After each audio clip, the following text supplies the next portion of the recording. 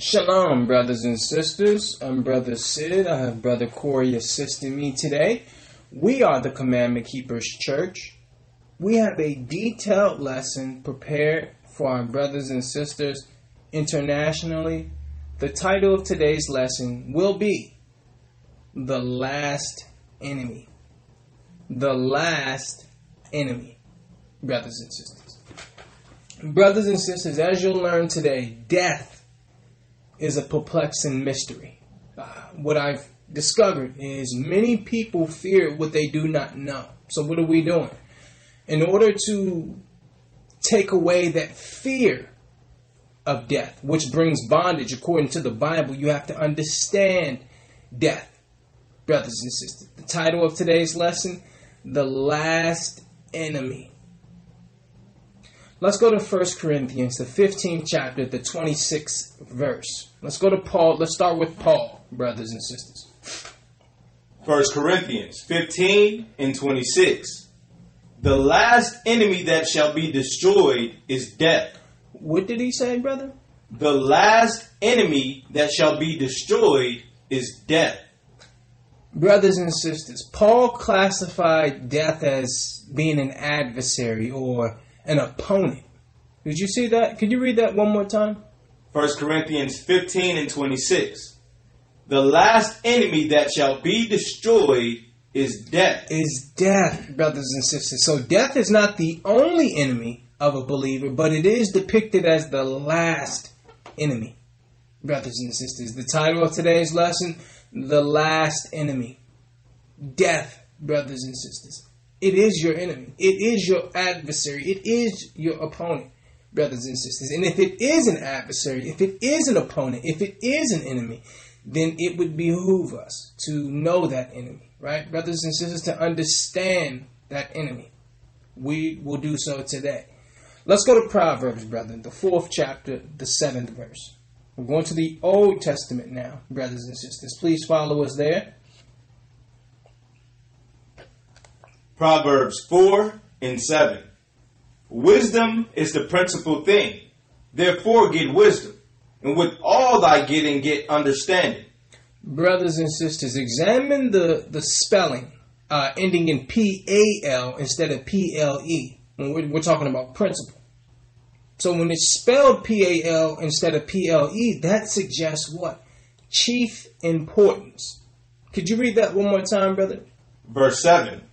Wisdom is the principal thing. Spell principle, brother. P-R-I-N-C-I-P-A-L.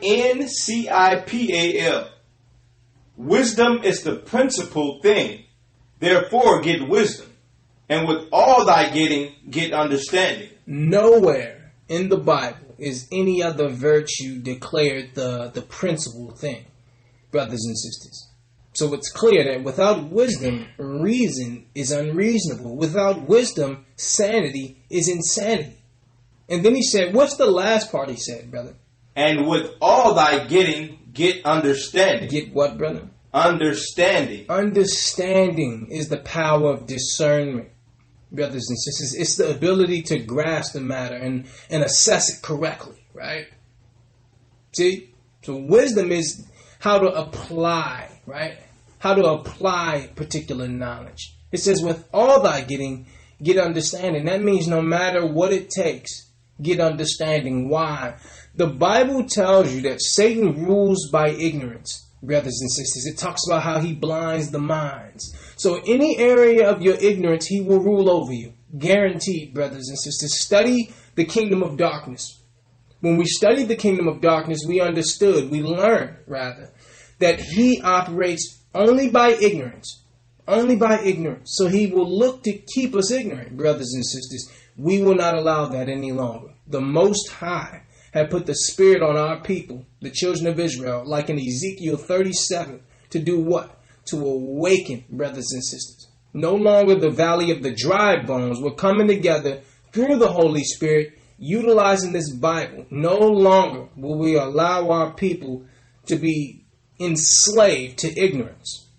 We'll read that one more time, and then we'll go to Ecclesiastes. We went here, why? The first scripture we went to said what, brothers and sisters? It said that enemy was our death was our last enemy. Now link that with this, right? Can you read that, brother? Verse 7. Wisdom is the principal thing. Therefore get wisdom. And with all thy getting, get understanding. With all thy getting, get understanding. We are going to do that today. We're going to get understanding on death. Why? Because it's an enemy. Not only is it a enemy, it's the last enemy, brothers and sisters. Right? Let's go to Ecclesiastes in the Old Testament. We'll go to Ecclesiastes, the 12th chapter, the 7th verse. Let's see what Solomon has to say here. Ecclesiastes 12 and 7. Then shall the dust return to the earth as it was, and the spirit shall return unto God who gave it. Now, brothers and sisters, King Solomon speaks of the loss of breath, of life in this particular matter. Can you look at that one? Can you read that one more time? Ecclesiastes 12 and 7. Then shall the dust return to the earth as it was. The flesh of man returns to the dust. And the spirit shall return unto God who gave it. The life within the flesh is the spirit of man that lives on, brothers and sisters. See? So it says the spirit shall return where, brother?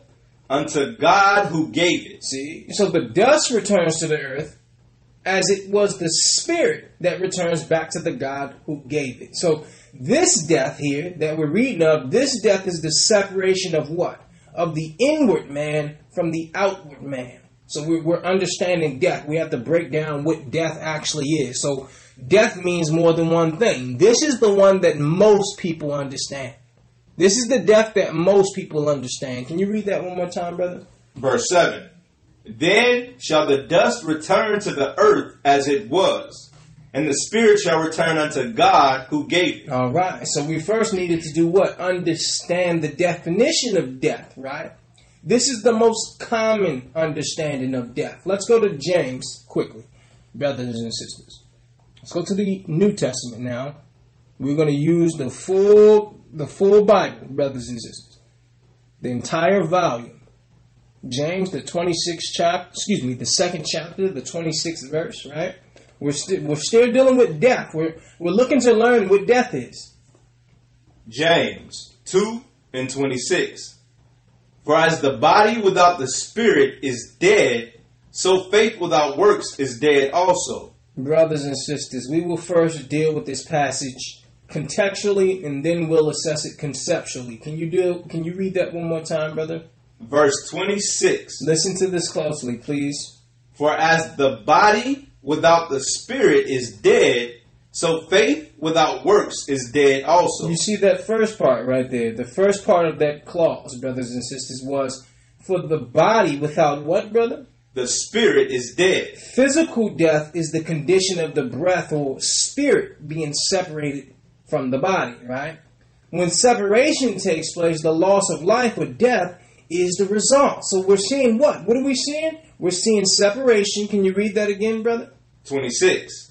For as the body without the spirit is dead, so faith without works is dead also. So faith without works is dead. So the text implies that the Most High is just as interested in the body as he is in the spirit and the soul of man, because he said without your faith without the works is also dead.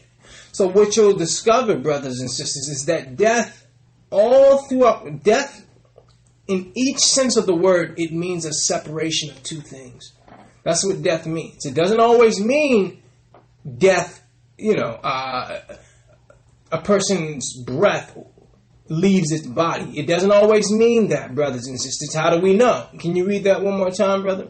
Verse 26. For as the body without the spirit is dead. When the body separated from the spirit is dead. So faith without works is dead also. When faith is separate from works, it's dead. You see that, brothers and sisters? So it's showing you clearly that death is separation. Let's prove that. Let's go to Matthew, brother. Because we want to show that, we want to use the Bible to show that death can mean more than one thing. And if you don't understand the hermeneutics of the Bible, right? Because what we do is we try to put a Western ideology, a Western spin on an Eastern book. Okay? You can't put a Western American European ideology on a book from people from Israel. Let's show you. Let's go to Matthew 8 and 19. We'll have Brother Corey read 19 through 22. Matthew 8 and 19. And a certain scribe came and said unto him, Master, I will follow thee whithersoever thou goest. And Christ said unto him, What did he say, brother?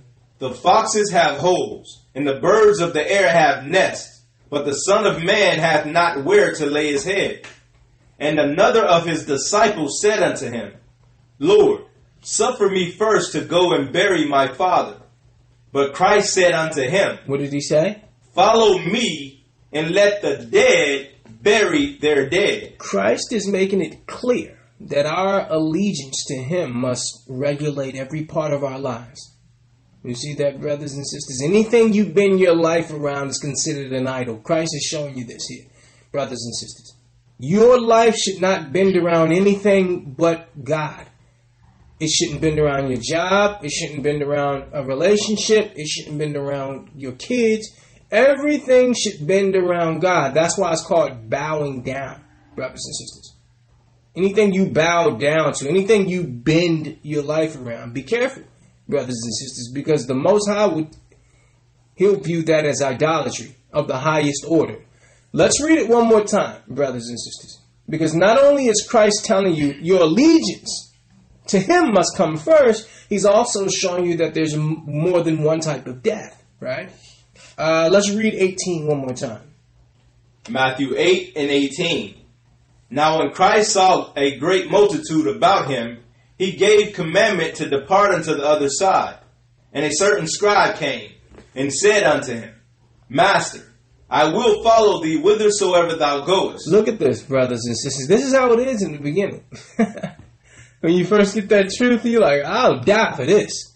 I'll die for this. I'll give up anything for this, right? You'll notice when you study Christ, Christ never wanted a person to have be under a false pretense, brothers and sisters. Never. So even when there was crowds of people, he always said, you're following me for the wrong reason. You're following me because you've seen me break bread. You saw me do miracles. So Christ he didn't care about numbers, brothers and sisters. See, in Christian church, that's all that matters is numbers, these big mega churches. Christ had 12. And one of those was no good. So Christ never wanted people to try to follow him under a false pretense, brothers and sisters, right? Can you read 19 one more time, brother? 19. And a certain scribe came and said unto him, Master, I will follow thee whithersoever thou goest. And Christ said unto him, What did he say, brother? The foxes have holes, and the birds of the air have nests, but the Son of Man hath not where to lay his head. Look at that. Following Christ forces us to give up selfish ambition. What are you willing to lose? He's telling you, listen, you say you'll follow me, but I don't even have a home of my own. I don't even have a home of my own, right? See? Continue. 21. And another of his disciples said unto him, Lord, suffer me first to go and bury my father.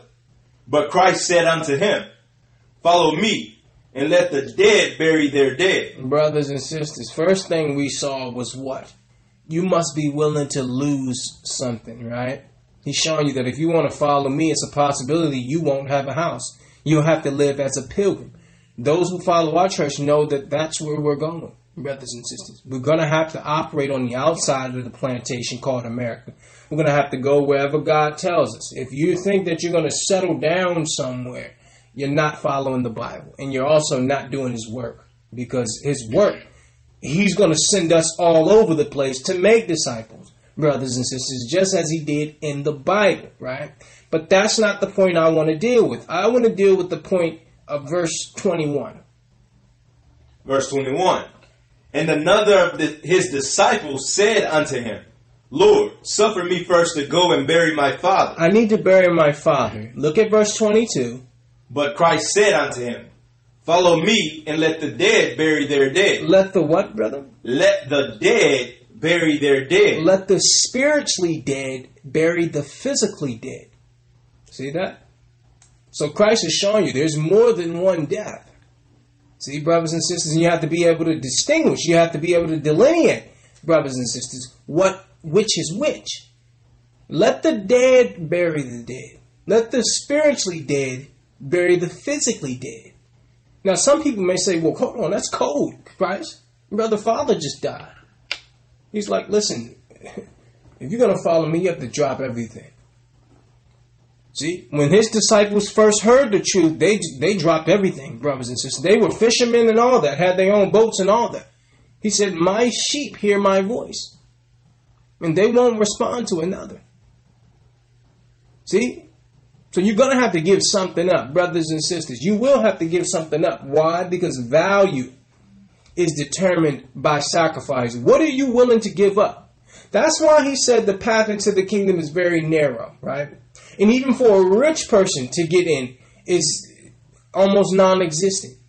It's like, a camel trying to get through the eye of a needle. You're trying to get into my kingdom with your baggage. It's not going to work. You're trying to carry what you want to do, your ambitions, with my instructions. It's not going to happen. So you have to be willing, brothers and sisters. At some point, there's going to be a division. At some point, because this is how he orchestrates it, brothers and sisters. Because why? When you sacrifice, you're more willing to stick with something, right? That's how it was when you were to marry a sister, right? You would pay a bride price to the father, or you would give the father a gift, right? Or something like that. Or work for the father, right? When you did that, when you gave up 6 years of your life, 7 years of your life, right? You were pretty much going to stay with that woman because you sacrificed a lot for that woman, right? So when you don't sacrifice anything, it becomes easier to move around. Christ is saying, if you don't sacrifice for me, it becomes easy to walk away. So understand this, brothers and sisters.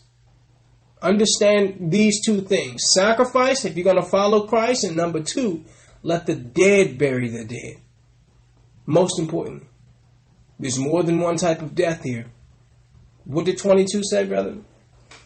Verse 22. But Christ said unto him, follow me, and let the dead bury their dead. Now let's prove that. Let's prove that that's speaking of spiritually dead and physically dead, brothers and sisters. Let's prove that. Let's go to Ephesians, brother. We'll stay in the New Testament. We're going to Ephesians, the 2nd chapter, the 1st through the 5th verse. Please listen, brothers and sisters. Ephesians 2, verse 1. And you hath he quickened, who were dead in trespasses and sin. There he is already. He said, you hath he made alive. Quicken means made alive. Who were what, brother? Who were dead in trespasses and sins. Who were dead in trespasses and sins. When was this? Verse 2. Wherein the time past you walked according to the course of this world, according to the prince of the power of the air, the spirit that now works in the children of disobedience. Brothers and sisters, the text opens with a kaleidoscopic depiction of our former reality. What is our former reality, brother? Verse 2. Wherein time past you walked according to the course of this world, according to the prince of the power of the air, the spirit that now worketh in the children of disobedience. See this? This is spiritually dead. Remember, he said, who were dead in trespasses and sins. Brothers and sisters, to trespass is to willingly cross the line, to willingly disobey. That's what trespass means, okay? He said, who were dead, right? Who in times past walked according to what, brother? According to the course of this world. So when you walk in accordance with this world, you are spiritually dead. According to the prince of the power of the air. When you walk in accordance with this world, you're walking in accordance with Satan. The spirit that now works in the children of disobedience. That same spirit is in those who refuse to follow the Bible, who refuse to follow God. That can be your father, that can be your mother, that can be your wife, that can be your cousin, that can be your husband, okay? It's the same spirit, the spirit of disobedience, right? Verse 3. among whom also we all had our conversation in times past in the lust of our flesh. In the lust of our flesh. Fulfilling the desires of the flesh and of the mind. And were by nature the children of wrath, even as others. As ye were dead in your trespasses. See, what we're reading here is death. This is spiritual death right here, right? And this is the one actually that the Most High is most concerned with. The other one, when you just, you go into the ground and all that, that's fine. The one that's that's serious business is this one right here. What's verse 4 say, brother? Verse 4. But God, who is rich in mercy, for his great love wherewith he loved us, even when we were dead in sins. When we were dead in sins. When we were dead in sins, right?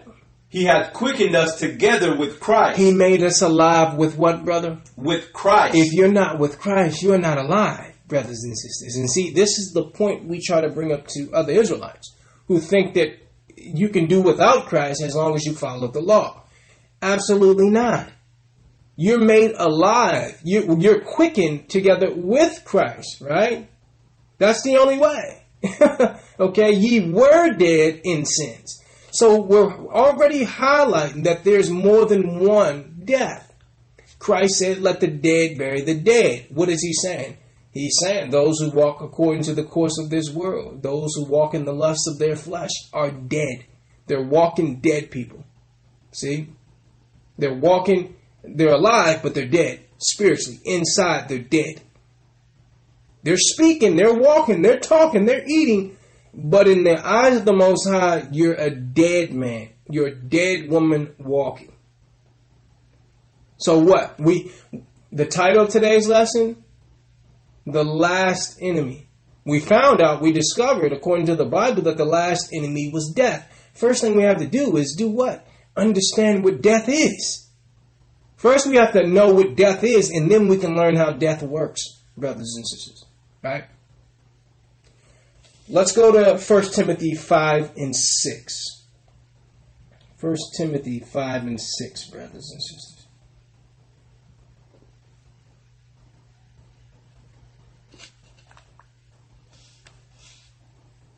First Timothy 5 verse 6. But she that liveth in pleasure is dead while she liveth. What did that say, brother? But she that lives in pleasure is dead while she liveth. Look at that. This text implies that you can be dead and living simultaneously. See that? She may be alive physically, but her lifestyle confirms she's unregenerate. She's spiritually dead. Look at that, brothers and sisters. What did it say, brother? Verse 6. But she that liveth in pleasure is dead while she liveth. See that? So according to the author, a life lived for mere pleasure and ease it's no life at all, brothers and sisters. The hermeneutical implications of this passage allow us to emphasize the importance of contextual linguistics. This matters, brothers and sisters, because if you think this is talking about, physical death, then you won't understand any of this. You will not understand any of this. Now, why did we bring this up? Why do we bring this up, brothers and sisters? Let's go to Hebrews 2 and 15. Let's go to Hebrews 2 and 15, because this is why. This is why, brothers and sisters, we're going to take the power from death. Hebrews 2 and 15 says what, brother? Hebrews 2 and 15. And deliver them who through fear of death were all their lifetime subject to bondage. Read that again, brother. And deliver them who through fear of death. Fear of what, brother? Of death were all their lifetime subject to bondage. You see that? The shackles are coming off today, brothers and sisters. See, through the fear of death, you're subject to bondage, brothers and sisters. So in order to take away that fear, you must first know what death is. And then you have to understand how it works, brothers and sisters. See? So no longer are we going to allow... Because why, brothers and sisters? How is this going on right now? This is the perfect time, and people are getting shot up with God knows what. For what? Because they're scared to die. See? So now you'll let a brother stick a Q-tip up to your brain through your nose. You'll let them shoot themselves up with some serum that hasn't been studied for but 6 months. Why? Fear of death. Fear of death. Sisters understand this because why? Sisters they go to the doctor every few months just for checkups. Why? See, they know that sisters really deal with this. Why? In Genesis, in the 2nd and 3rd chapter, they had the spirit of worry. So they go to the doctor all the time. Did you get your pap smear? Did you get this? Did you got this? You got a lump on your breast and all this stuff. See? So the sisters will be doing all this stuff. A sister will cut her chest off. Cut her whole chest off out of fear of death. Right? Mothers are vaccinating their children out of the fear of death. See? I don't want my baby to die. Shoot him up. Shoot him up. 5, 6, 7 shots at a time. See? So we have to pull the cover off this, brothers and sisters. The way that we can overcome this is to pull it into the light. We're going to pull death into the light so we can understand it, brothers and sisters. 1 Timothy said, but she that liveth in pleasure is dead while she liveth.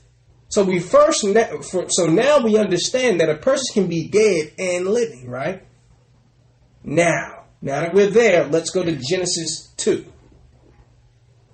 Genesis, the 2nd chapter. We'll have Brother Corey read the 16th and the 17th verse. Genesis 2 and 16. But the Lord God commanded the man, saying, of every tree of the garden thou mayest freely eat. What did it say? Of every tree of the garden thou mayest freely eat. Thou may freely eat, right? So God graciously gave man virtually unlimited dietary permission, right? There was one restriction placed upon man that had to do with his diet, right? This is the only one. What was it? But of the verse 17. But of the tree of knowledge of good and evil thou shalt not eat of it. For in the day that thou eatest thereof, thou shalt surely die. Now let's not even go that far. Let's stay right here. The first law was what? A dietary law. See that? Which law do we fall to most? The dietary law. That's the one we fall to, brothers and sisters. Everyone knows stealing is wrong, killing is wrong. But the other ones, the dietary one is the one you fall to about 4 or 5 times a day. You wake up, eat sausage, right, for breakfast. And then you have a ham sandwich. And then you have a pork chops dinner, probably. Or crab and bacon and all this stuff for dinner. So by the end of the day, you'd sinned about 7 or 8 times. 7 or 8 times you've already sinned. See? So Satan knew this. The very first sin was a dietary sin. You see this, brothers and sisters? Do you see this? Read 16 one more time, brother, please. Verse 16. And the Lord God commanded the man, saying, of every tree of the garden thou mayest freely eat, but of the tree of the knowledge of good and evil thou shalt not eat of it. For in the day that thou eatest thereof, thou shalt surely die. Please note that this command contains an inherent judgment, brothers and sisters. Did you catch it? Can you read 17 one more time, brother? Verse 17. But of the tree of the knowledge of good and evil thou shalt not eat of it. Thou shalt not eat of it. For in the day that thou eatest thereof, thou shalt surely die. Death is the prescribed consequence for disobeying this principle, brothers and sisters. The day that you violate the law, you create a new law. Let's see. Read 17 one more time. He said if you violate this law, it automatically creates a new law, right? Verse 17. But of the tree of the knowledge of good and evil, thou shalt not eat of it. Old law. For in the day that thou eatest thereof, thou shalt surely die. New law. You see that, brothers and sisters? The disobedience of man was the creation of a new law. See? A new law is created by the breaking of an old law. Let's deal with that point first. because outside of the Bible that works, right? The law for a fish is what? Stay in water. Now, if you break that law, there's another law created that says you will die. You see that, brothers and sisters? See, I don't have to kill a fish. If I take it out of water, it'll kill itself. There's a law called gravity, right? As long as I respect gravity, I'm good. But if I walk off a building, I walk off a roof, right? It creates another law. See, this is how it works, brothers and sisters. This is how law works. The Most High established principles, laws, right? And if you break those laws, He doesn't have to judge you. The Most High don't need to judge you. You judge yourself, because you breaking that law creates a new law, right? Let's say there's a law. Let's say I have a garden. What's the law of seed, brothers and sisters? The law of seed is put it in the ground, water it, right? That's the law. That's the law of seed. If I pull that plant out of the soil, what happens? I don't need to kill it. It dies on its own because it creates a new law. This is how it works, brothers and sisters. And this is why you reap what you sow. It's not as if God has to judge us, brothers and sisters. When you break the law, it creates a new law. That's how it works, brothers and sisters. Let's go to Genesis 5, brother. Genesis 5:5. I think we're getting it. I think we're understanding it, because actually, let us read that one more time. Let's read Genesis 2:17 one more time. Verse 17. But of the tree of the knowledge of good and evil, thou shalt not eat of it.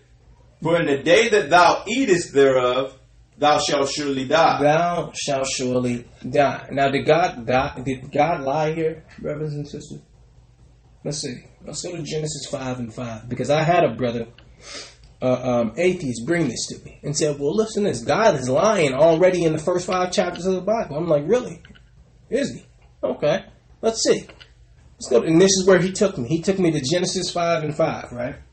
Genesis 5:5.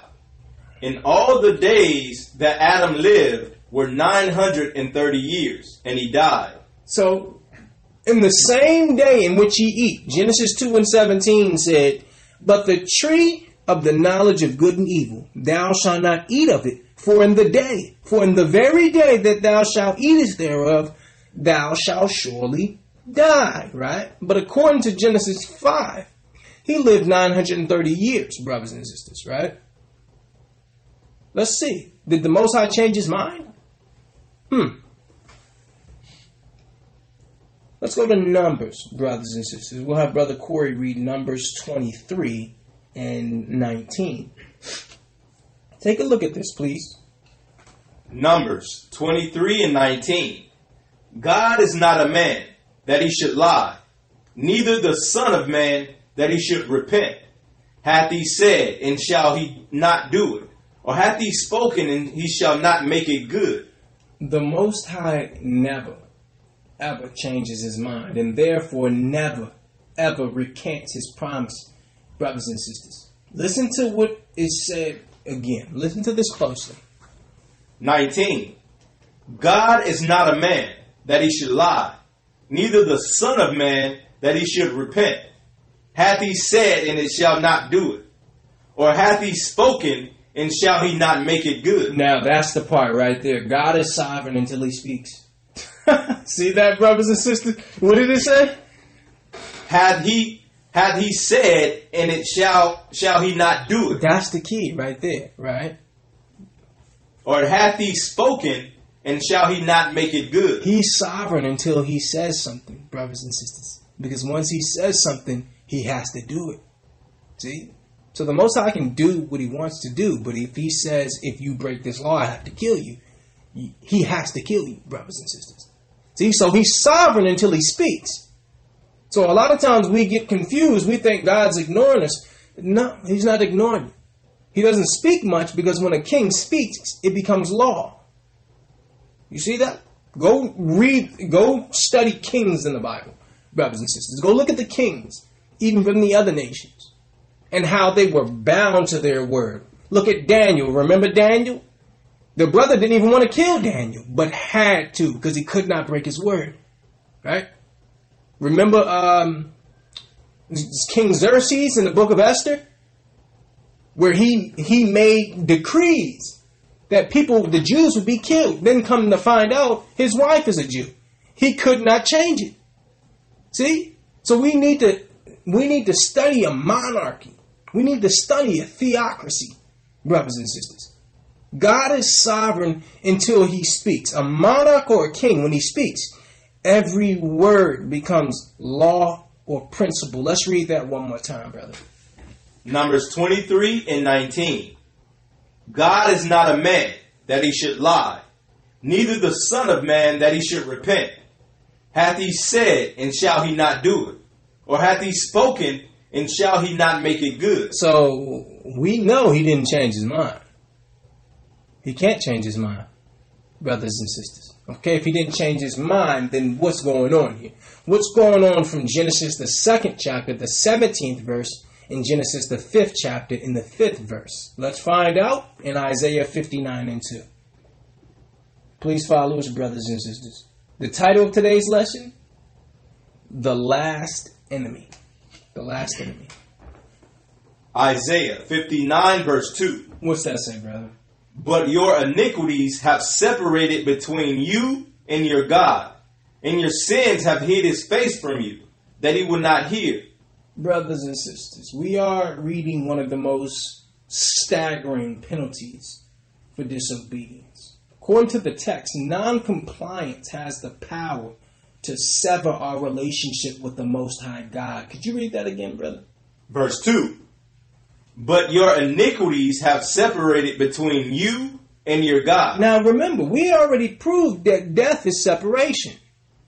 Death means separation all throughout the Bible, right? And what does that say, brother? But your iniquities have separated between you and your God, and your sins have hid his face from you, that he will not hear. That he will not hear. Separation from God is the result of lacking self-government. You see that? God cannot be around or amongst the person who can't govern themselves. Right? Self-government, self-discipline. You see that, brothers and sisters? This is a universal truth applying to all men. Sin separates us from God. See? Go to Colossians, brother, please. Follow us here, brothers and sisters. We have a lot of scriptures today because it's according to Hebrews 2 and 15 that our people are in bondage. Most people are in bondage because they fear death. We're going to use the Bible to take away that fear today. Colossians 2 and 13. And you, being dead in your sins and the uncircumcision of your flesh. There it is again. See that, brothers and sisters? We just read Isaiah 59 and 2 said your iniquity separated between you and your God. We already discovered. We discussed that being dead or death means separation of two things. See? So link Isaiah 59 and 2, which says your iniquities have separated between you and your God. Link that with Colossians 2 and 13. Can you read that, brother, again? Colossians 2 and 13. And you, being dead in your sins and the uncircumcision of your flesh, hath he quickened together with him, having forgiven you all trespasses. Here Paul notes the spiritual condition of all believers before Christ. And what is that, brother? And you, being dead in your sins and the uncircumcision of your flesh, hath he quickened together with him, having forgiven you all trespasses. Paul describes two glorious elements in our salvation: being made spiritually alive and having our sins forgiven. You see that, brothers and sisters? You're dead in your sins. Why? Because your sins had to separate you from God, according to Isaiah 59 and 2. And then he said he had made you alive together. How did he make us alive? Can you read that, brother? Verse 13. And you, being dead in your sins and the uncircumcision of your flesh, hath he quickened together with him. He made you alive. Having forgiven you all trespasses. How? forgiving you all trespasses. So you are dead until your trespasses are forgiven, according to the Bible, brothers and sisters. Okay, so now I think we're understanding death a little bit now. I think we're understanding that death is multifaceted, brothers and sisters. It would be illegitimate, rather, brothers and sisters, for you to think death is a funeral. It's much greater than that, brothers and sisters. It's much greater than that. According to the Bible, you can be dead while you walk. And that is the one that the Most High is most concerned with. Okay? So we need to figure that part out. Let's go to Psalms 5 and 4, brother, please. Because it says, being dead in your sins, right? And the uncircumcision of your flesh, that he made us alive by forgiving us of our trespasses. Now, let's go to Psalms 5 and 4, because right now we're dealing with spiritual death. We're dealing with spiritual death right now, and we're just proving to you that that's really a thing. That's really a thing. Let's go to Psalms 5 and 4, further proof. Psalms 5, verse 4. For thou art not a God that hath pleasure in wickedness, neither shall evil dwell with thee. Neither what, brother? Neither shall evil dwell with thee. He's highlighting what an extraordinary privilege his presence is, brothers and sisters. Can you read that again, brother? Verse 4. For thou art not a God that hath pleasure in wickedness, neither shall evil dwell with thee. Such a person he will not indulge. Neither shall evil dwell with thee. Now, brothers and sisters, death is what? Death means separation of two things, right? Neither shall evil dwell with thee. So his presence requires respect and self-governing, brothers and sisters. The person who refuses to regulate his own conduct is unfit for fellowship, according to the psalmist. Brothers and sisters, now we're going to do what? We're going to go into the symptoms now, right? Let's go into the symptoms. We just came from Psalms, the 5th chapter, the 4th verse, right? Where it talked about neither shall evil dwell with thee, with the Most High. So he's telling you spiritual death is going to come if you continue to sin, because he's so righteous that he can't be amongst that. He can't be around sin, right? Let's go to 1 John 1 and 6. 1 John 1 and 6. If we say that we have fellowship with him and walk in darkness, we lie and do not the truth. See, brothers and sisters, spiritual death is here distinguished by spiritual darkness. Did you catch that? Can you read that one more time, brother? Verse 6. If we say that we have fellowship with him. If we say we have fellowship.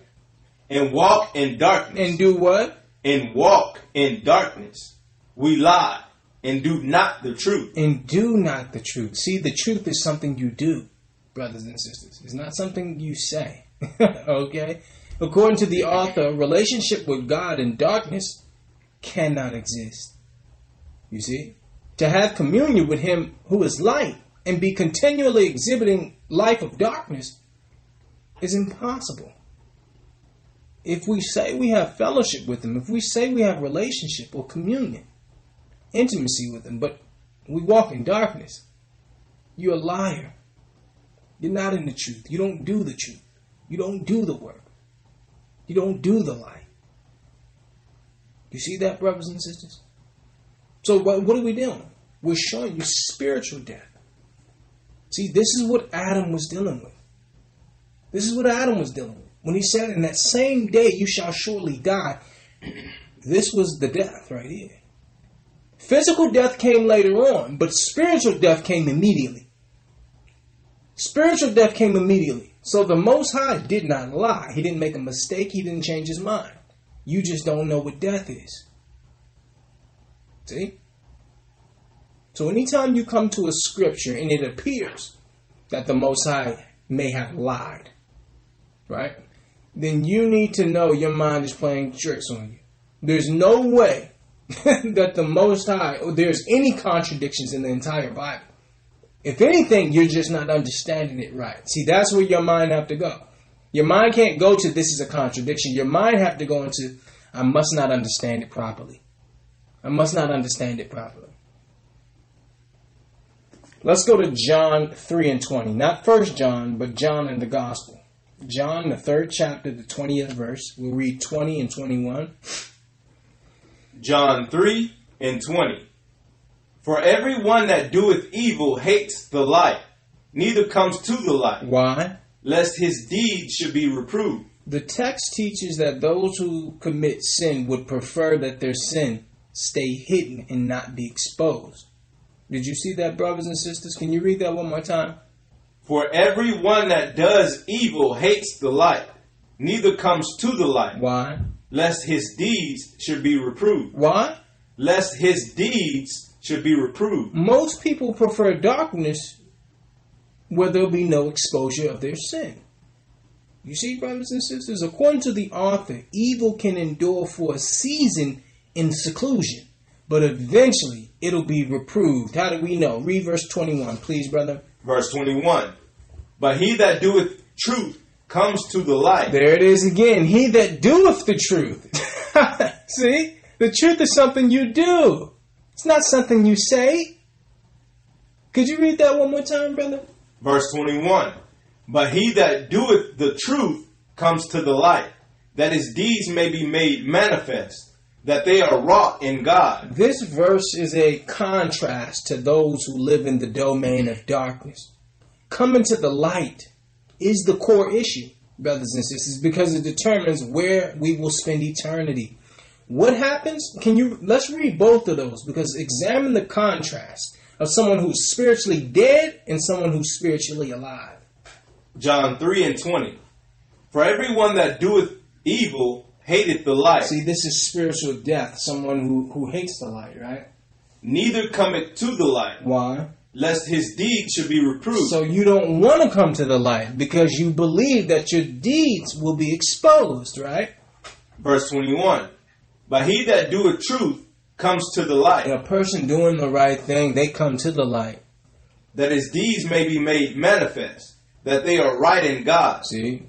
So there's only two responses that can follow such exposure, brothers and sisters.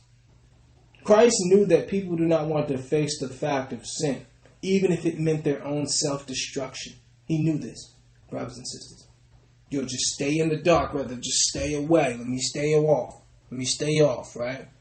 Because I know I'm doing wrong. I don't want it to come out. Naturally, brothers and sisters, naturally. We just saw spiritual death in verse 20 and spiritual life in verse 21. He said when you do the right thing, when you do truth, you have no problem with life. You're not trying to hide anything. Why? You want your deeds to be brought into the light because you're doing what's good.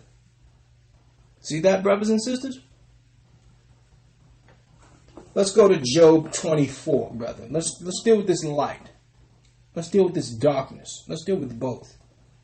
Job, the 24th chapter, the 13th through the 17th verse. Let's deal with this darkness or this light. Job 24 and 13. They are of those that rebel against the light. They do what? They rebel against the light. Rebel against the light. They know not the ways thereof, nor abide in the path thereof. Job describes the kind of sin that happens under the cover of darkness. Take a listen. 13. They are those that rebel against the light. Rebelliousness. They rebel against the light. They know not the ways thereof, nor abide in the paths thereof. How do they rebel against the light? Verse 14. The murderer rising with the light kills the poor and needy, and then the night is a thief. Look at this, brothers and sisters.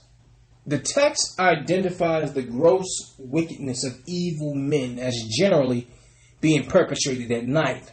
Can you read that one more time? 14. The murderer rising with the light killeth the poor and needy, and then the night is as a thief.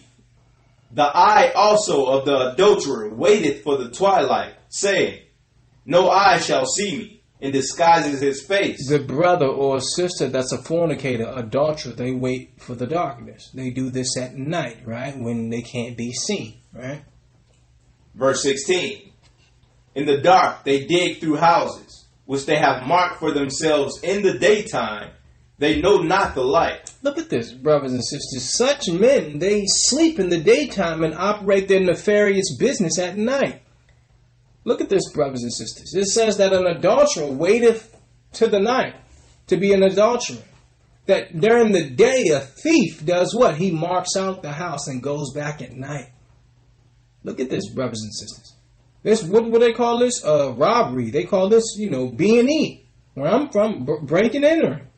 Home invasion. See this? This get done in the dark, right? What's verse 17 say, brother? For the morning is to them even as the shadow of death. Read that again, brother, please. For the morning is to them even as the shadow of death.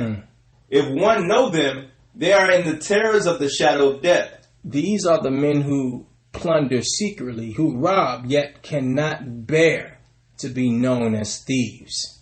See, this means that they dread the morning as death. You see that? What did 17 say, brother? For the morning is to them even as the shadow of death. The morning, the daylight, the light, they would rather die than to be exposed by the light.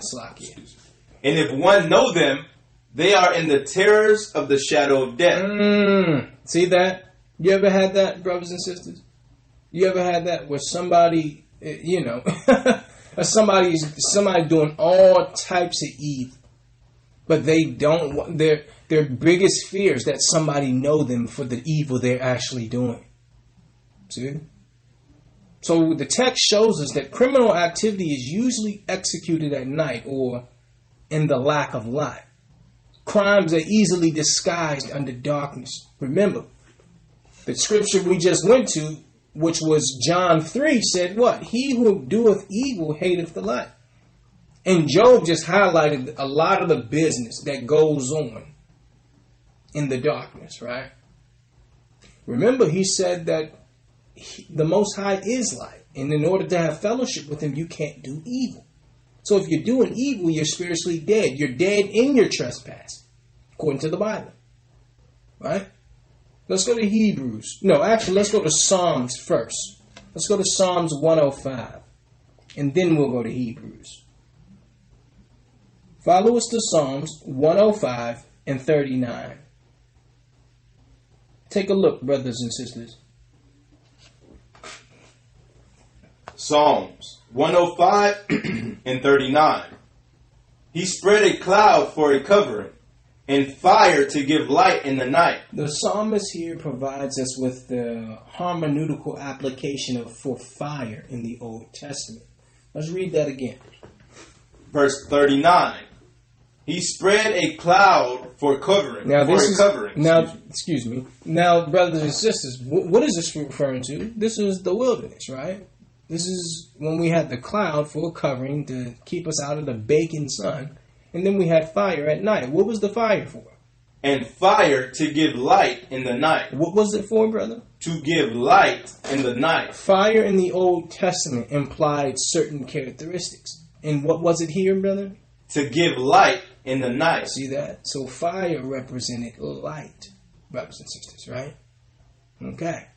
Now you understand Hebrews 12 and 29. Now you can understand this. You first had to understand what it implies in the Old Testament, right?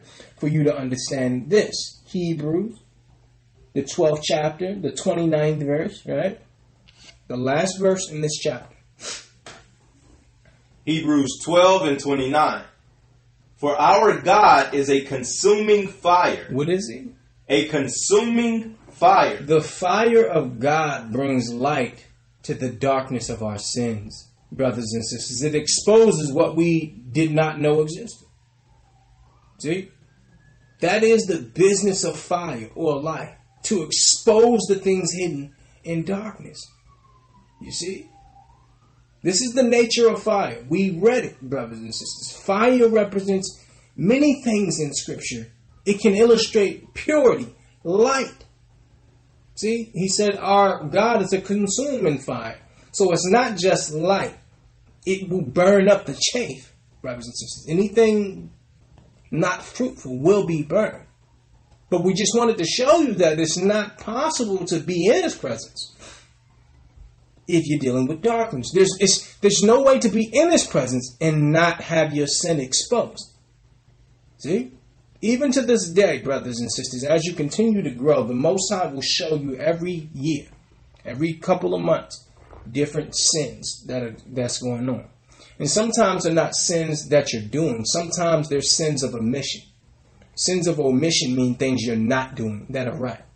James tells us what? He that knoweth the right thing to do and yet not do it is a sin.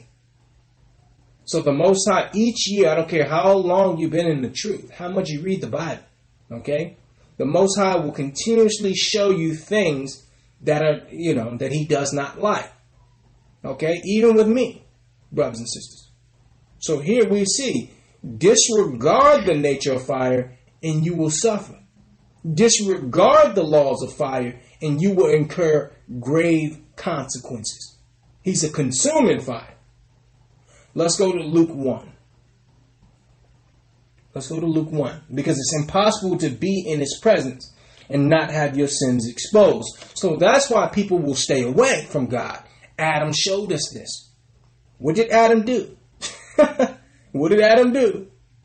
First thing you do when you sin is start trying to cover, right? They started covering up their, their genitalia and all that. And then they hid behind some trees. The first thing you try to do is escape. See? That's the symptom or the side effect of sin. Let's read verse 78 and 79 because we just read that what? The Most High is a consuming fire. And Psalms 105:39 said he gave a fire for light in the night, right? Luke 1 and 78. Through the tender mercy of our God, whereby the day spring from on high hath visited us, to give light to them that sit in darkness and in the shadow of death, to guide our feet in the way of peace. You see that, brothers and sisters? Read 78 one more time, brother, please. Through the tender mercy of our God, whereby the dayspring from on high hath visited us, to give light to them that sit in darkness. See, to give light to them that sit in darkness. Darkness is what? Darkness represents ignorance. It also represents what? Continue reading, brother. And in the shadow of death. The shadow of death. Now remember, we said that death means separation. So look at this. First it talks about day spring. And then it talks about darkness. And then it talks about the shadow of death, right? So you're not dead, but you're in its shadow. You're spiritually dead. You're not physically dead. See? You're in the death that you can't touch. That's a shadow, brothers and sisters. Continue. To guide our feet into the way of peace. See? To be guided in the way of peace, you need the light. Who is the light? The Most High is a consuming fire. It's impossible to be amongst him and not have sins exposed, brothers and sisters. It's not possible. And that's why you couldn't go into the Most High's presence in the Old Testament. If you did, you would die. You would die. Right? Remember, he said, no man have seen the face of the Most High, yet he died. Yet he would die. That's why you had the curtain there that was torn, the veil that was torn. He also told the high priest that he could only go in at the Day of Atonement. He couldn't just walk in there whenever he desired. He would die. See? Because even the priest had sin. See? Let's go to John, brother, 8 and 12. Let's go there really quick. The title of today's lesson, The Last Enemy. The Last Enemy. John 8 and 12. Then spake Christ again unto them, saying, I am the light of the world. What did he say? I am the light of the world. In declaring himself to be the light of the world, he was claiming to be the exclusive source of spiritual light. I am the light of the world. He that follows me shall not walk in darkness. What did he say, brother? He that followeth me shall not walk in darkness, but shall have the light of life. The text teaches that if one recognizes Christ as the light of the world and follows him, he or she will always possess the light. Let's read that one more time. Verse 12. Then spake Christ again unto them, saying, I am the light of the world. He that followeth me shall not walk in darkness, but shall have the light of life. The only way to be rescued from darkness and brought into the light is what we're seeing in verse 12. What did it say, brother? Then spake Christ again unto them, saying, I am the light of the world. I'm the light of the world. He that followeth me shall not walk in darkness. Look at this next part. But shall have the light of life. Shall have the what? The light of life. Shall have the what, brother? The light of life. Now he's associating light with life. What is darkness then? You see that, brothers and sisters? He's telling you that light is life. Darkness must be death, spiritual death. See? So he's telling you, if you don't follow me, you're dead. You're dead in your trespasses. And guess what? Satan is looking to keep us in a perpetual state of spiritual darkness, which is spiritual death. Because he can only rule over you in the area of your ignorance. Let's go to Matthew 27. Because remember, Christ said in John 8 and 12 that he was the light of the earth, right? And if you follow after him, you would never walk in darkness. Let's see. Let's see. We're going to go to Matthew 27, verse 45 and 46. Matthew 27 and 45. Now from the 6th hour, there was a darkness over all the land unto the 9th hour. Now this is Christ on the cross, brothers and sisters. What did that say? Now from the 6th hour, there was darkness over all the land unto the 9th hour. There was darkness from 12 to 3. Verse 46. And about the 9th hour, Christ cried with a loud voice, saying. You could just read the English.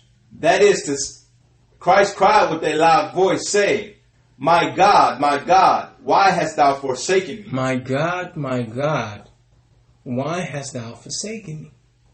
Brothers and sisters, what did we say spiritual death was? Separation, right?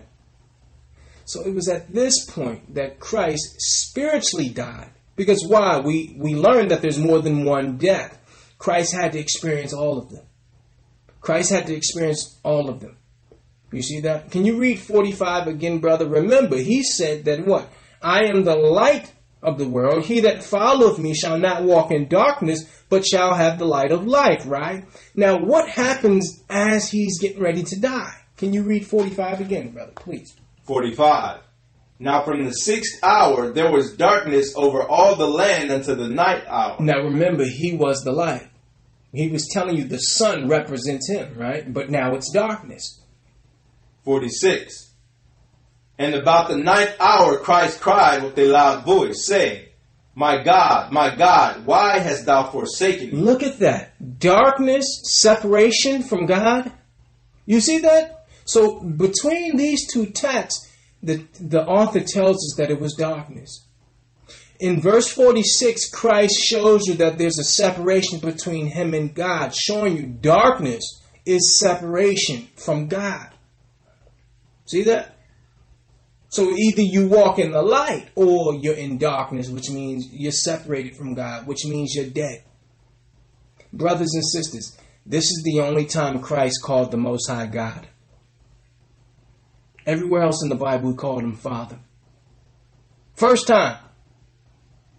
Read that one more time, please, brother. Verse 45. Now from the 6th hour, there was darkness over all the land unto the 9th hour. And about the 9th hour, Christ cried with a loud voice, saying, my God, why hast thou forsaken me? The very first time that he ever felt what it was to be separate from the Most High. See? This is what Adam felt. See? So Adam and Eve knew immediately after they ate that fruit, something was different. Something was different about their conscience. Christ had never felt that until this time.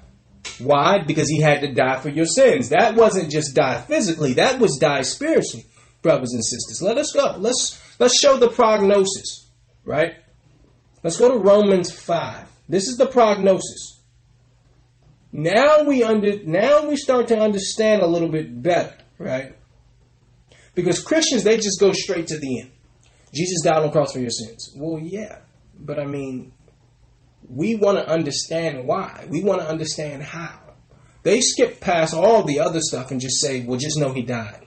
We don't do that at our church. We actually study the Bible. We actually learn the Bible. We care why certain words are used. We care about the authors, why it was written this way. What did it actually mean? See, this is what students of the Bible do, brothers and sisters. Christians just got us to believe, okay, Christ died for our sins. Yeah, that's good. But you don't really, it's kind of dismissive, brothers and sisters.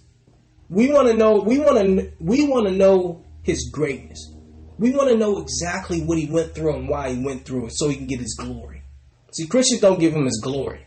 They just tell you, yeah, he died. Well, duh, we know that.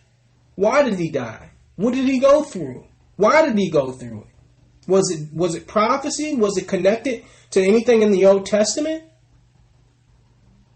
Let's read Romans 5 and 12. Romans 5 and 12.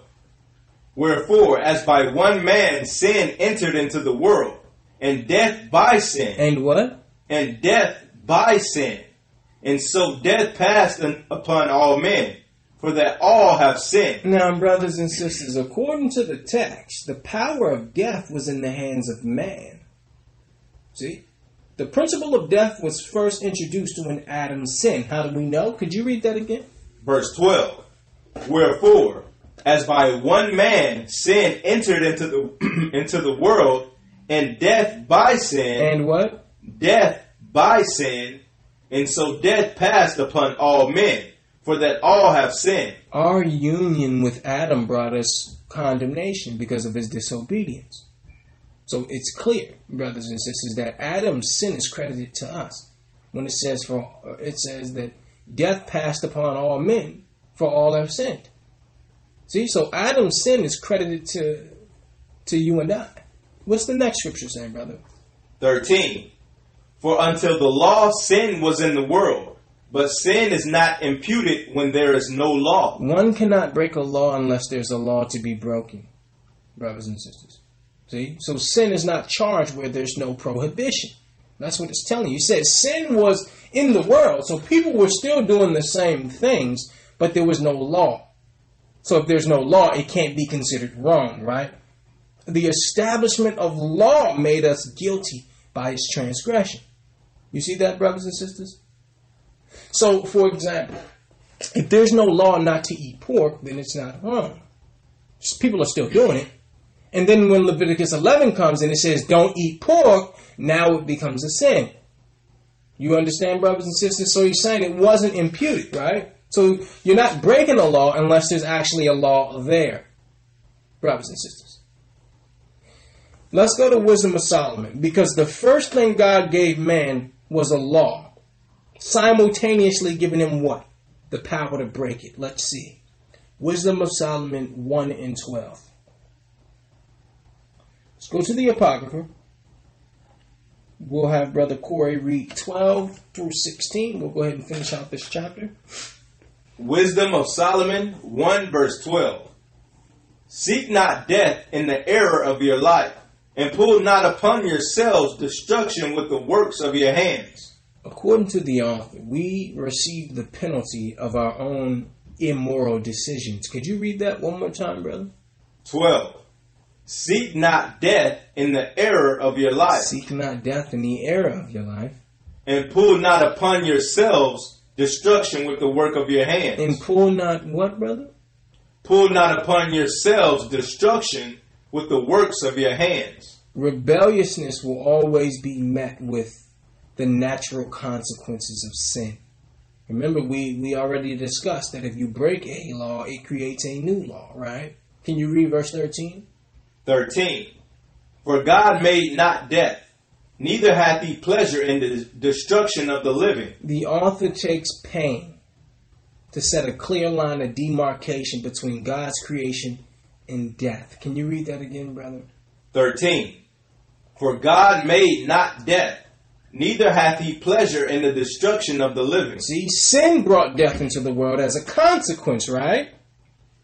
14.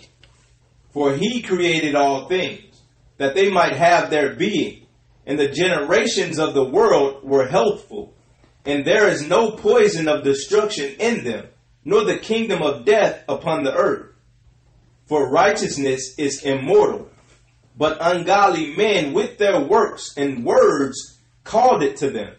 For when they thought to have it their friend, they consumed to naught, and made a covenant with it, because they are worthy to take part with it. Death was made without the ability to kill. Though it existed, it had no power to harm without sin, brothers and sisters. See, if you disobey Adam, you give death the power to kill you.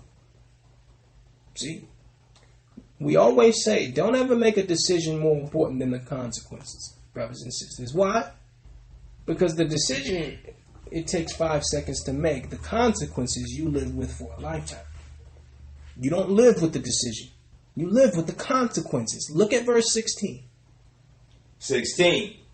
But ungodly men with their works and words called it to them. Ungodly men called death to them. For when they thought to have it their friend, they consumed to nothing, and made a covenant with it. They made a covenant with death. Because they are worthy to take part with it. Look at this, brothers and sisters. He said, I didn't create death. Death was not death. Death had no power to kill. You created it. Why? Because when you break a law, it creates a new law. See that? Jump to James 1 and 14. Because he said, men called this to themselves. Right? Pour not destruction on you with your own hands, with the error of your life. Right? James 1 and 14. But every man is tempted when he is drawn away of his own lust. Drawn away of what? His own lust and enticed. We're lured away from God by our own desires. Brothers and sisters, the source of all temptation is found in the man himself. How do we know? Could you read that again? But every man is tempted when he is drawn away of his own lust and enticed. And enticed. The source of the solicitation of sin has its residence in the heart of man. Brothers and sisters, he's drawn away of his own lust. So what may tempt me may not tempt another brother.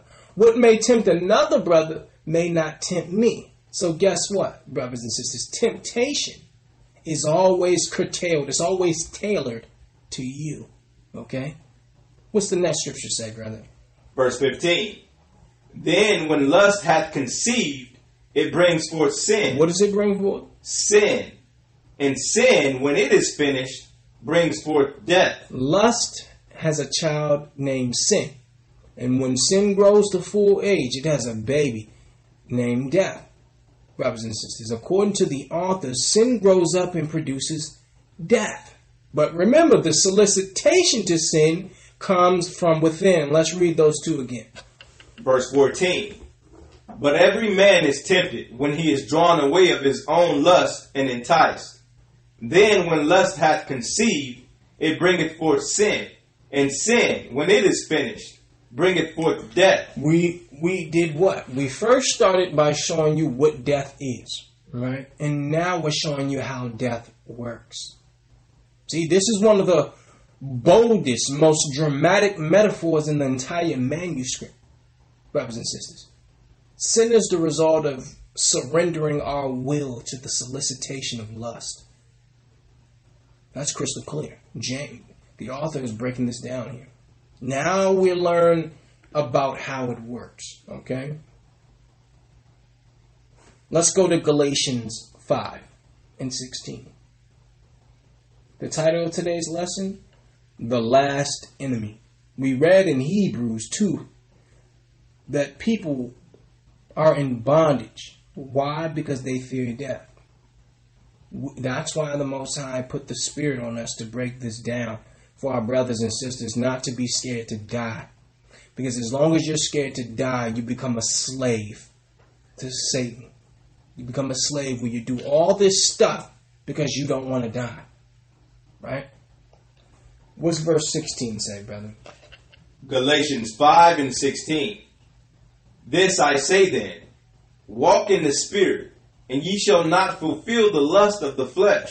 Walking does what? It indicates a progression or an advancement, brothers and sisters. So the text tells us that if we stop progressing, we're going to be overcome once again. How do we know? Could you read that again, brother?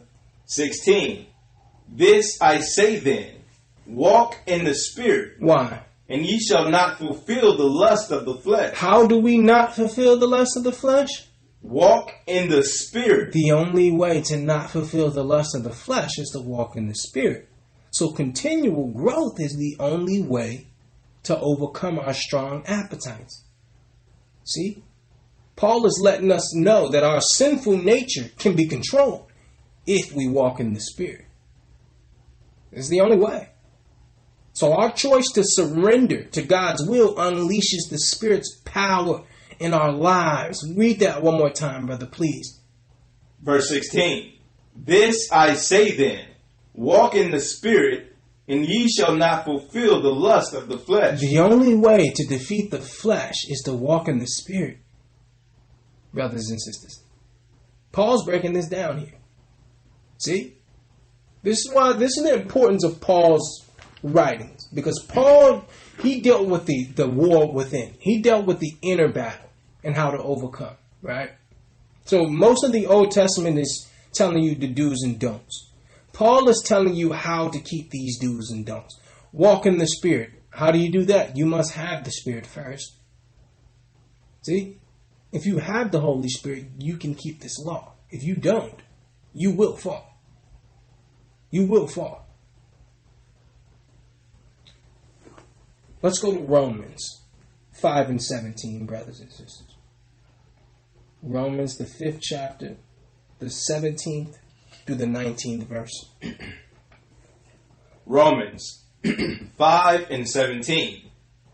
For if by one man's offense death reigned by one, much more they which receive abundance of grace and of the gift of righteousness shall reign in life by one, Christ. Now, brothers and sisters, these scriptures that we're getting ready to read, 17 through 19, are contrasting what? The first Adam and the last Adam. The last Adam is who? Christ. So it shows you what came into the earth by Adam, the first man, and what came into the earth through Christ, the Messiah. We're going to read 17 through 19 one more time. Romans 5 and 17. For if by one man's offense death reigned by one, much more they which receive abundance of grace and of the gift of righteousness shall reign in life by one, Christ. The author highlights the impact of one act of disobedience versus the impact of one act of obedience. He said if one man's offense, death can come, then by one man's offense, grace can come. See? Verse 18. Therefore, as by the offense of one judgment came upon all men to condemnation, even so by the righteousness of one, the free gift came upon all men unto justification of life. Brothers and sisters, Paul wants to stress that it was Adam's act, not our independent acts, that brings condemnation. It's not what you've done, because you were condemned before you did anything, brothers and sisters. Could you read that one more time? Verse 18.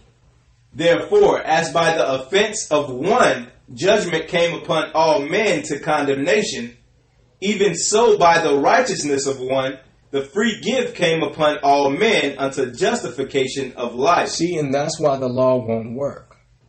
The law can keep you clean going forward, but what about the past? See that? That's why the law won't work. That's why you can't be justified by the law. Because the law will work going forward. But what about the past? What are we supposed to do with all that?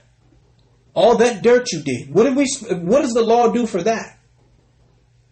See, this is what he was trying to point out here, brothers and sisters. You're condemned through Adam well before you did anything. Well before you ate your first pork chop sandwich. So you not eating pork going forward doesn't help. Look at verse 19. Verse 19. For as by one man's disobedience many were made sinners, so by the obedience of one shall many be made righteous. The effects of God's grace and the gift of righteousness surpass the results of Adam's sin. Brothers and sisters, the negative effects of Adam's sin are here mainly to help us see the positive effects of Christ's righteousness. See, these three scriptures are contrast what Adam did and what Christ did, right? So verse 17, you had death that came from Adam. You had life coming from Christ. In verse 18, we saw that all men were condemned. All men are justified through Christ, though, right? And then in verse 19, we see that there were many sinners, right, through one man. According to the text, there's also many righteous through one man. See? So you can't say in one breath that, yeah, we're doomed because of Adam. All men are doomed, but then say one man can't save us all. You can't do that. Because if one man could condemn us all, one man can save us all. A perfect man. Right? Let's go to Psalms 49 and 7 here. Follow us here, brothers and sisters. Because now you're understanding death. You understand the history of it now. Psalms 49 and 7. None of them can by any means redeem his brother, nor give to God a ransom for him. For the redemption of their soul is precious, and it ceaseth forever. None, brothers and sisters, could redeem. What does redeem mean?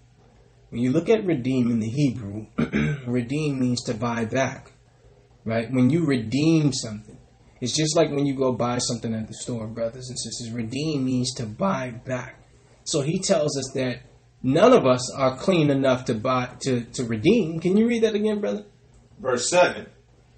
None of them can by any means redeem his brother, nor give to God a ransom for him. Why? Because we're all sinners. You see, brothers and sisters? For the redemption of their soul is precious, and it ceaseth forever. The redemption is precious. So none of us, I can't save a brother. You can't save a brother. That's your children. That's your wife, your husband. Because why? You're not clean. You're unclean. All of us. Right? Look at Hosea 13 and 14. Look at this, brothers and sisters. He already says that no man, none of us, right, can redeem his brother or buy him back, right? So who can? Hosea 13 and 14. I will ransom them from the power of the grave. I will redeem them from death. O death, I will be thy plagues. O grave, I will be thy destruction. Repentance shall be hid from mine eyes. Look at this, brothers and sisters. Remember, he said that the last enemy that will be destroyed is death. Here's the prophecy of it, right? This is the prophecy of death being put underfoot, right? Can you read that again, brother? Hosea 13 and 14. I will ransom from them the power of the grave. I will ransom. What's a ransom, brothers and sisters? That's an exchange, right? I will ransom them from the power of the grave. I will redeem them from death. I will buy them back from death. O death, I will be thy plagues. O grave, I will be thy destruction. Repentance shall be hid from mine eyes. Let's take a look. Let's go to Romans 6 and 23, brothers and sisters. Let's go here. Romans, the 6th chapter, the 23rd verse. Why? Because it's telling you the power of the grave. I will redeem them from death. What does that mean? Redeem them from death? Let's find out. Romans 6 and 23. For the wages of sin is death. Ah, there it is. See? I will redeem them from death, he said. What did 23 say, brother? For the wages of sin is death. Brothers and sisters, the wages refers to a payment. See? when a person works, the person receives a wage or payment for the work. See? So according to the text, the work of sinfulness earns a paycheck of death. Right? Can you read that again, brother? For the wages of sin is death. Is what? Death. The ultimate penalty earned by one's sins is death. First is spiritual death. Afterwards is physical death, right? But the gift of God is eternal life through Christ our Lord. Look at that. See? We've seen, brothers and sisters, that death includes two dimensions, physical and spiritual. The Messiah experienced two deaths on the cross, physical and spiritual. Both his body and his soul experienced deaths. See? So dying was not only mandatory, but necessary. Why? Because God cannot lie. Now you understand, brothers and sisters. Remember, Hosea 13:14 said, I will ransom them from the power of the grave. I will redeem them from death. So what is this ransom? The ransom is Romans 6:23. For the wages of sin is death. See, so there was a wage that needed to be paid, right? Somebody exchanged. There was an exchange, brothers and sisters, that went down, right? And we saw in Romans 6:23 that as we study throughout the Bible, this whole lesson, there's more than one death. Let the dead bury the dead, Christ said. There's a physical death. There's a spiritual death. Adam had to experience both. Christ had to experience both. Why? Because in that very day, Adam, in that very day you shall die. One day is like 1,000 years in the eyes of the Most High. See, so Christ had to experience both. See, this is actually why we went into this. So Christ can get his full due. See, so he can get his full respect. Let's go to Mark 15:34, brothers and sisters. Mark 15:34. And at the 9th hour Christ cried with a loud voice, saying, my God, why hast thou forsaken me? There was that spiritual death came first. See? We already discovered that spiritual death is a state of being alienated from God, a sense of distance from God. This is the only time in the whole manuscript where he referred to the Most High as God, which highlighted the distance. All throughout his 33 years, he was teaching us how to be sons. He was teaching us how to look at the Most High as a father. See, not as God, but as a father. You see that, brothers and sisters? But here, that distance, that spiritual death, now he's saying, he's forsaken me. What does that mean? That means he's dead right now. Christ is dead spiritually right now. See? Let's go to Matthew 27:50. Let's go here. Let's go to Matthew 27. We'll read 50 through 53. Take a look at this, brothers and sisters. Matthew 27:50. Christ, when he had cried again with a loud voice, yielded up the ghost. And behold, the veil of the temple was rent in twain from the top to the bottom, and the earth did quake, and the rocks rent. The gospel writers tell us that directly after the death of the Messiah, the veil of the temple was torn in two. But don't miss this part. How was it torn? And behold, the veil of the temple was rent in twain from the top to the bottom. From the top to the bottom. Now, brothers and sisters, this was over 50 feet. So the top, the roof was over a 50-foot curtain here, brothers and sisters. And it says it was torn from the top to the bottom. Why is it saying that? Because if it was torn any other way, then you can say man tore this. See? It's over 50 feet in the air. If you tear it from the bottom, you could tear it up. But he's saying it was torn from top to bottom. From top to bottom, letting you know that was God. See, letting you know that wasn't man. That wasn't man. There is no 50-foot man. See, don't miss that part. Can you read that one more time, brother? Verse 51. And behold, the veil of the temple was rent in twain from the top to the bottom, and the earth did quake, and the rocks rent. Now remember, brothers and sisters, the veil did what? The veil prohibited direct accessibility to the Most High. That's why the veil was there, right? So subsequent to the tearing of the veil, it could no longer perform the function for which it was intended, right? So what happens next? Verse 52. And the graves were opened, and many bodies of the saints which slept arose, and came out of the graves after his resurrection, and went into the holy city, and appeared unto many. Look at that. Christians never told us this. Many people came back from the dead that very day, brothers and sisters. The graves were open. And you had brothers coming out of the grave going back to their family, telling them, he got the keys. He's got the keys. The Messiah, the one that was prophesied all throughout the Old Testament, all throughout the Tanakh. He's done it. He shed his blood on the heavenly tabernacles. See? So this was a sign here, brothers and sisters, when your father died last year and he come knock on the door in Jerusalem. See?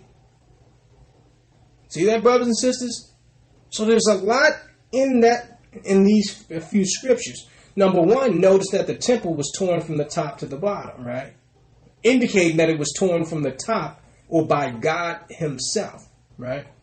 Why was it there? It was there, if you know about the Old Testament, it was there to keep you from going into the Holy of Holies, or the Most Holy, where you would die, right? So that was torn. Now you have access to the Father. Through who?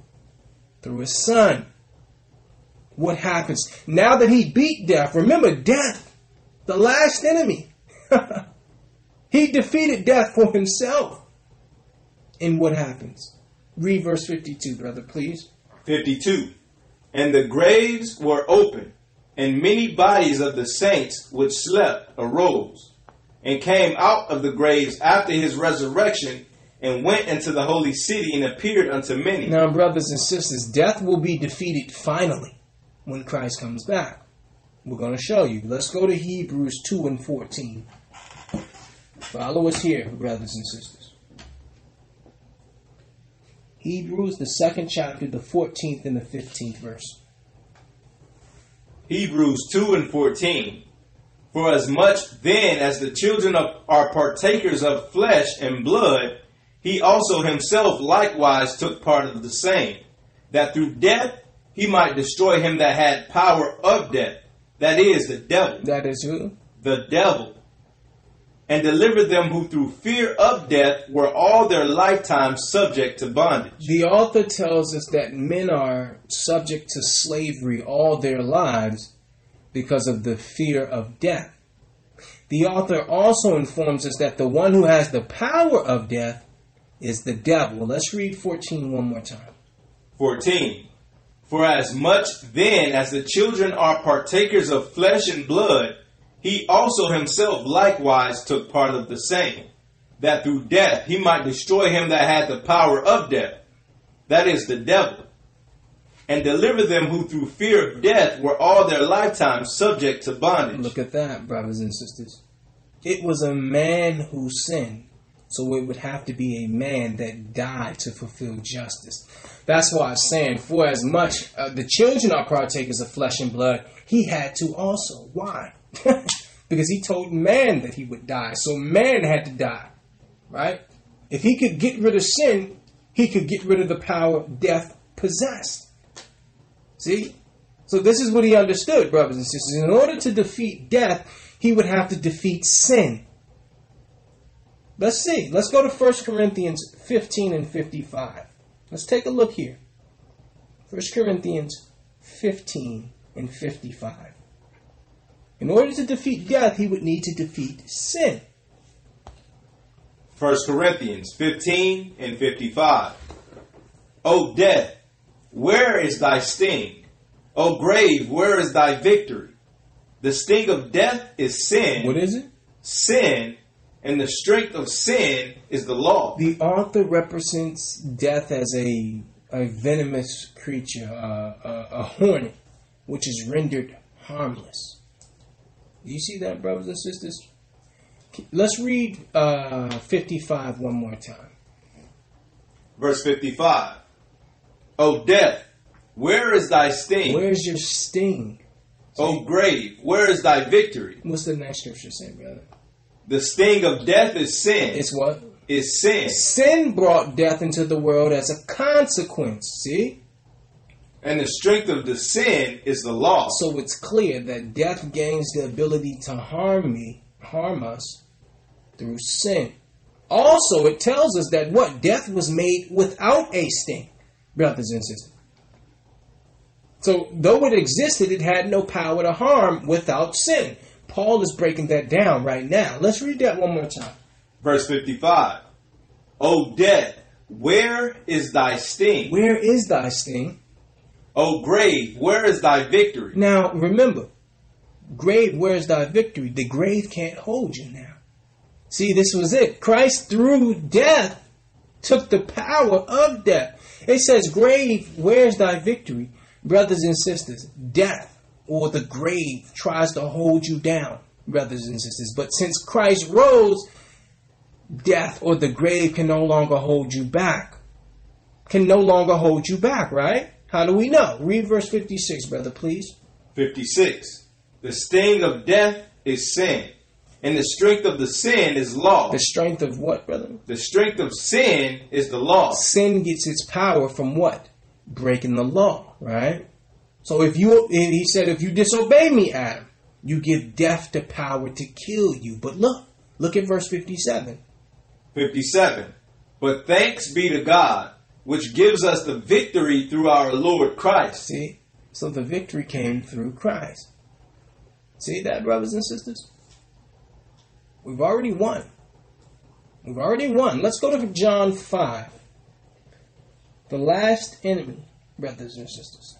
The last enemy.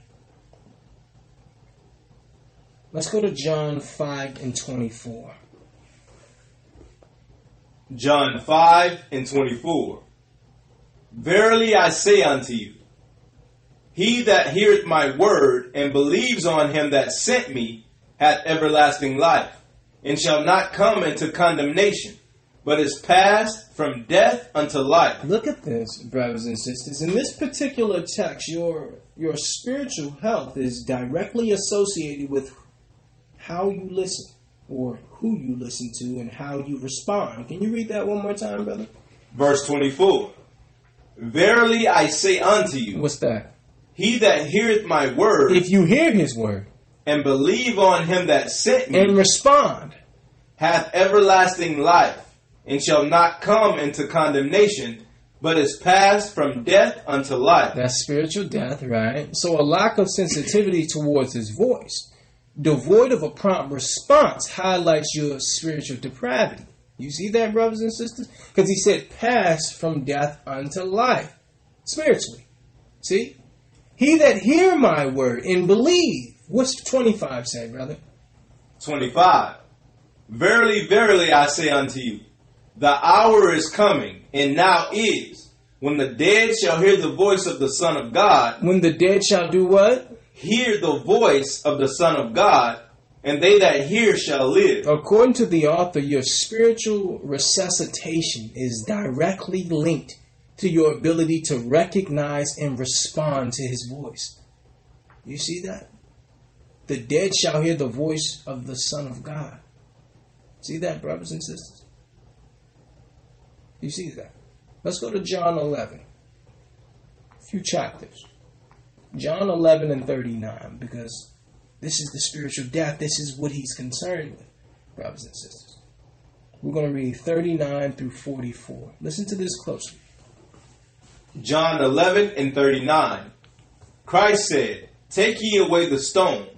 Martha, the sister of him that was dead, said unto him, Lord, by this time he stinks, for he hath been dead 4 days. Who's been dead 4 days? Lazarus. Now remember, John 5 and 24 said, Verily, verily, I say unto you, who that heareth my word and believeth have everlasting life. Verily, verily, I say unto you, the hour is coming when the dead shall hear the voice of the Son of God, and they that hear shall live. Let's see that in action, right?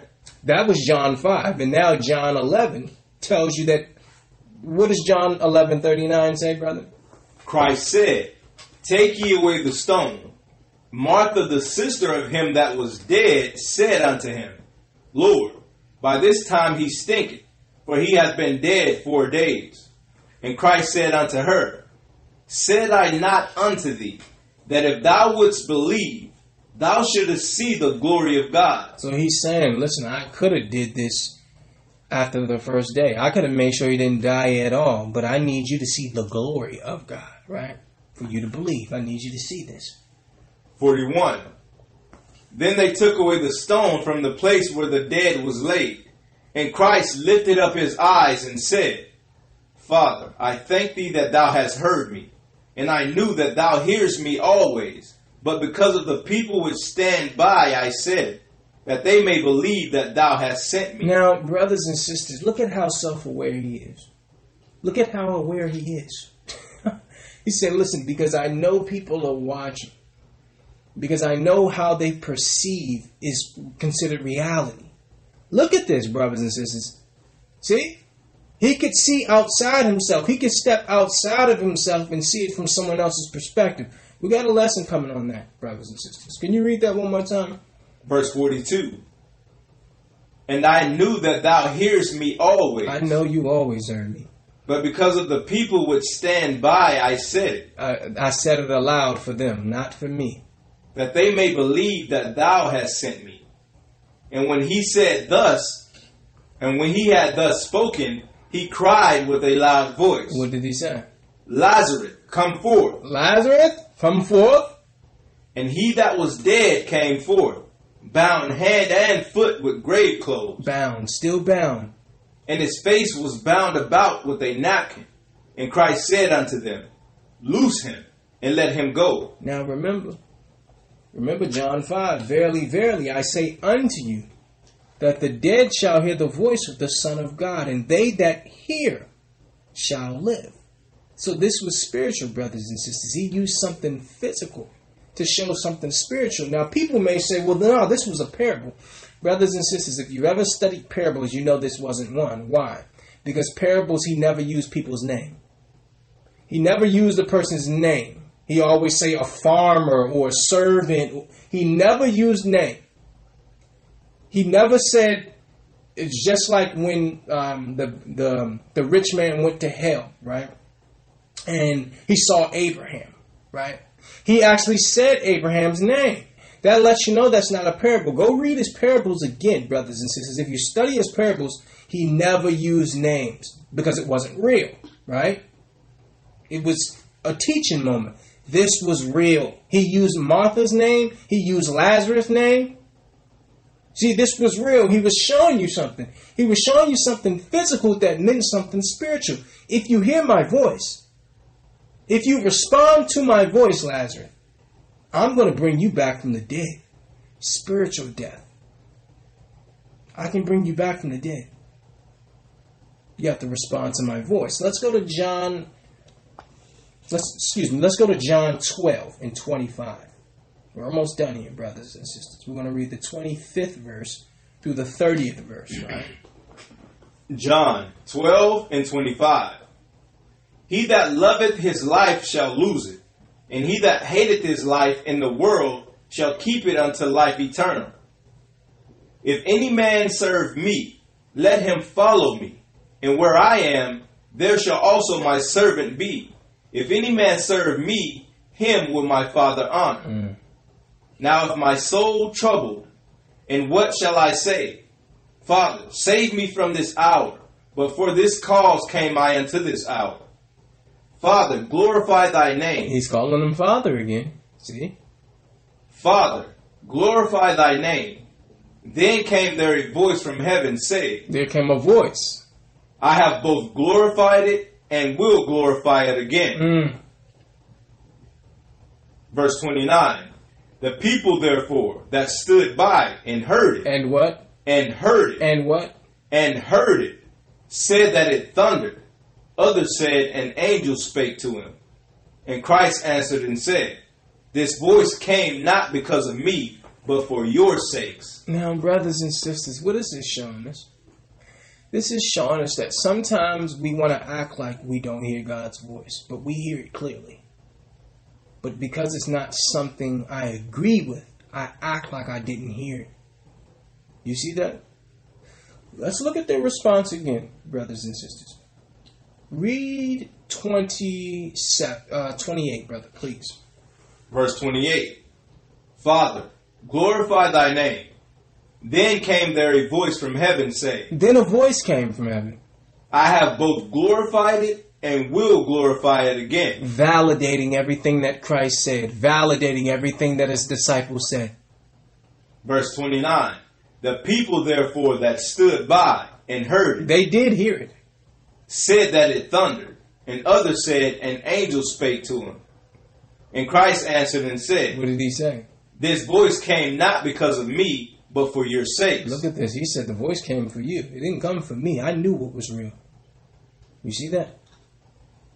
This was an audible voice, brothers and sisters. But it goes to show you that people hear what they want to hear. See? So a lot of times what God is saying is clear to you, to us. But we don't like the information that's being broadcasted. And therefore, in consideration of that reality, I act like I didn't hear it. We're showing you this was clear. This was an audible voice. And people try to act like they didn't understand what was going on. Oh, that was thunder. That was this. That was that. Nah, brother. Nah. You just don't want to believe. You don't want to believe. Why? Because you're going to have to give something up. You're going to have to walk away. You're going to have to walk away. Let's go to Revelations 2 and 11 and then Revelations 20 and we'll close it out. Let's go to Revelation, the 2nd chapter, the 11th verse, brothers and sisters.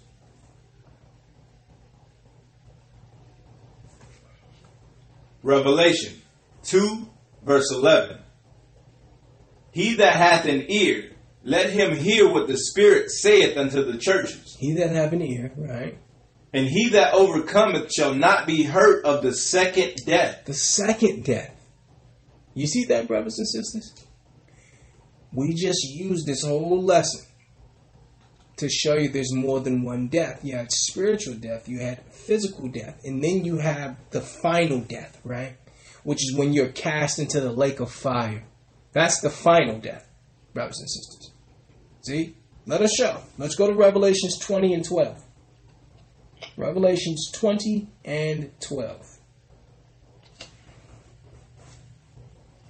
Revelation 20 verse 12. And I saw the dead, small and great, stand before God. And the books were open. And another book was open, which is the book of life. And the dead were judged out of those things which were written in the books, according to their works. According to what? Their works. According to what? Their works. What is this, Christians? Where brothers are being judged according to their works. What is this? Huh? Continue. 13. And the sea gave up the dead which were in it, and death and hell delivered up the dead which were in them, and they were judged every man according to their works. And death and hell were cast into the lake of fire. This is the second death. This is the second death, brothers and sisters. What was the second death? Can you read verse 14, brother? And death and hell were cast into the lake of fire. This is the second death, or the final death, right? 15. And whosoever was not found written in the book of life was cast into the lake of fire. You see that? So now you can understand death. Now you can understand death. You have the first death, you had spiritual death, you had the first death, and you had the final, or the second death, brothers and sisters. So it would behoove us, brothers and sisters, to study the Bible, right? Because this is an enemy. This is an enemy. Read 14 again, brother, because remember, the last enemy to be conquered is this one. Can you read 14? When was it conquered? When will it be conquered? Here. Revelation 20 and 14. And death and hell were cast into the lake of fire. See that? See, brothers and sisters, this is when it's defeated, finally. The final defeat here, right? This is the second death. And whosoever was not found written in the book of life was cast into the lake of fire. Will be cast into that fire also, brothers and sisters. Brothers and sisters, the title of today's lesson was The Last Enemy. And what we did was, according to the Bible, we discovered that death is a perplexing mystery. Death is not just physical death into the, going into the ground. It's much more, brothers and sisters. We wanted to get some biblical understanding. As the Bible tells you, Proverbs 4 and 7, wisdom is the principal thing, right? So I think today we were able to raise our biblical acumen, brothers and sisters, to be able to understand certain verbiage, understand certain wording. Also to not just read the Bible, skim through the Bible. When you skim through the Bible carelessly, you miss the beauty that's there. This is the greatest piece of literature ever compiled, brothers and sisters. There's a wealth of knowledge. There's a wealth of intellectual knowledge for those who like that, brothers and sisters. Right? I encourage our brothers and sisters to take this book serious. Okay? Christians, the only thing they do is preach. They don't teach. According to the Bible, preaching is what you do to non-believers. Teaching, right, is what you do to people who believe. Christ never preached to his disciples. He taught his disciples. See, this was a teaching lesson, brothers and sisters, from a scholastic level. We encourage our brothers and sisters to view the Bible from a scholastic level, right? Something that you want to learn and apply, brothers and sisters. Here we learned about death. We learned about what Christ experienced for us, brothers and sisters. We're not going to allow you to shortchange Christ and what he did for us, brothers and sisters.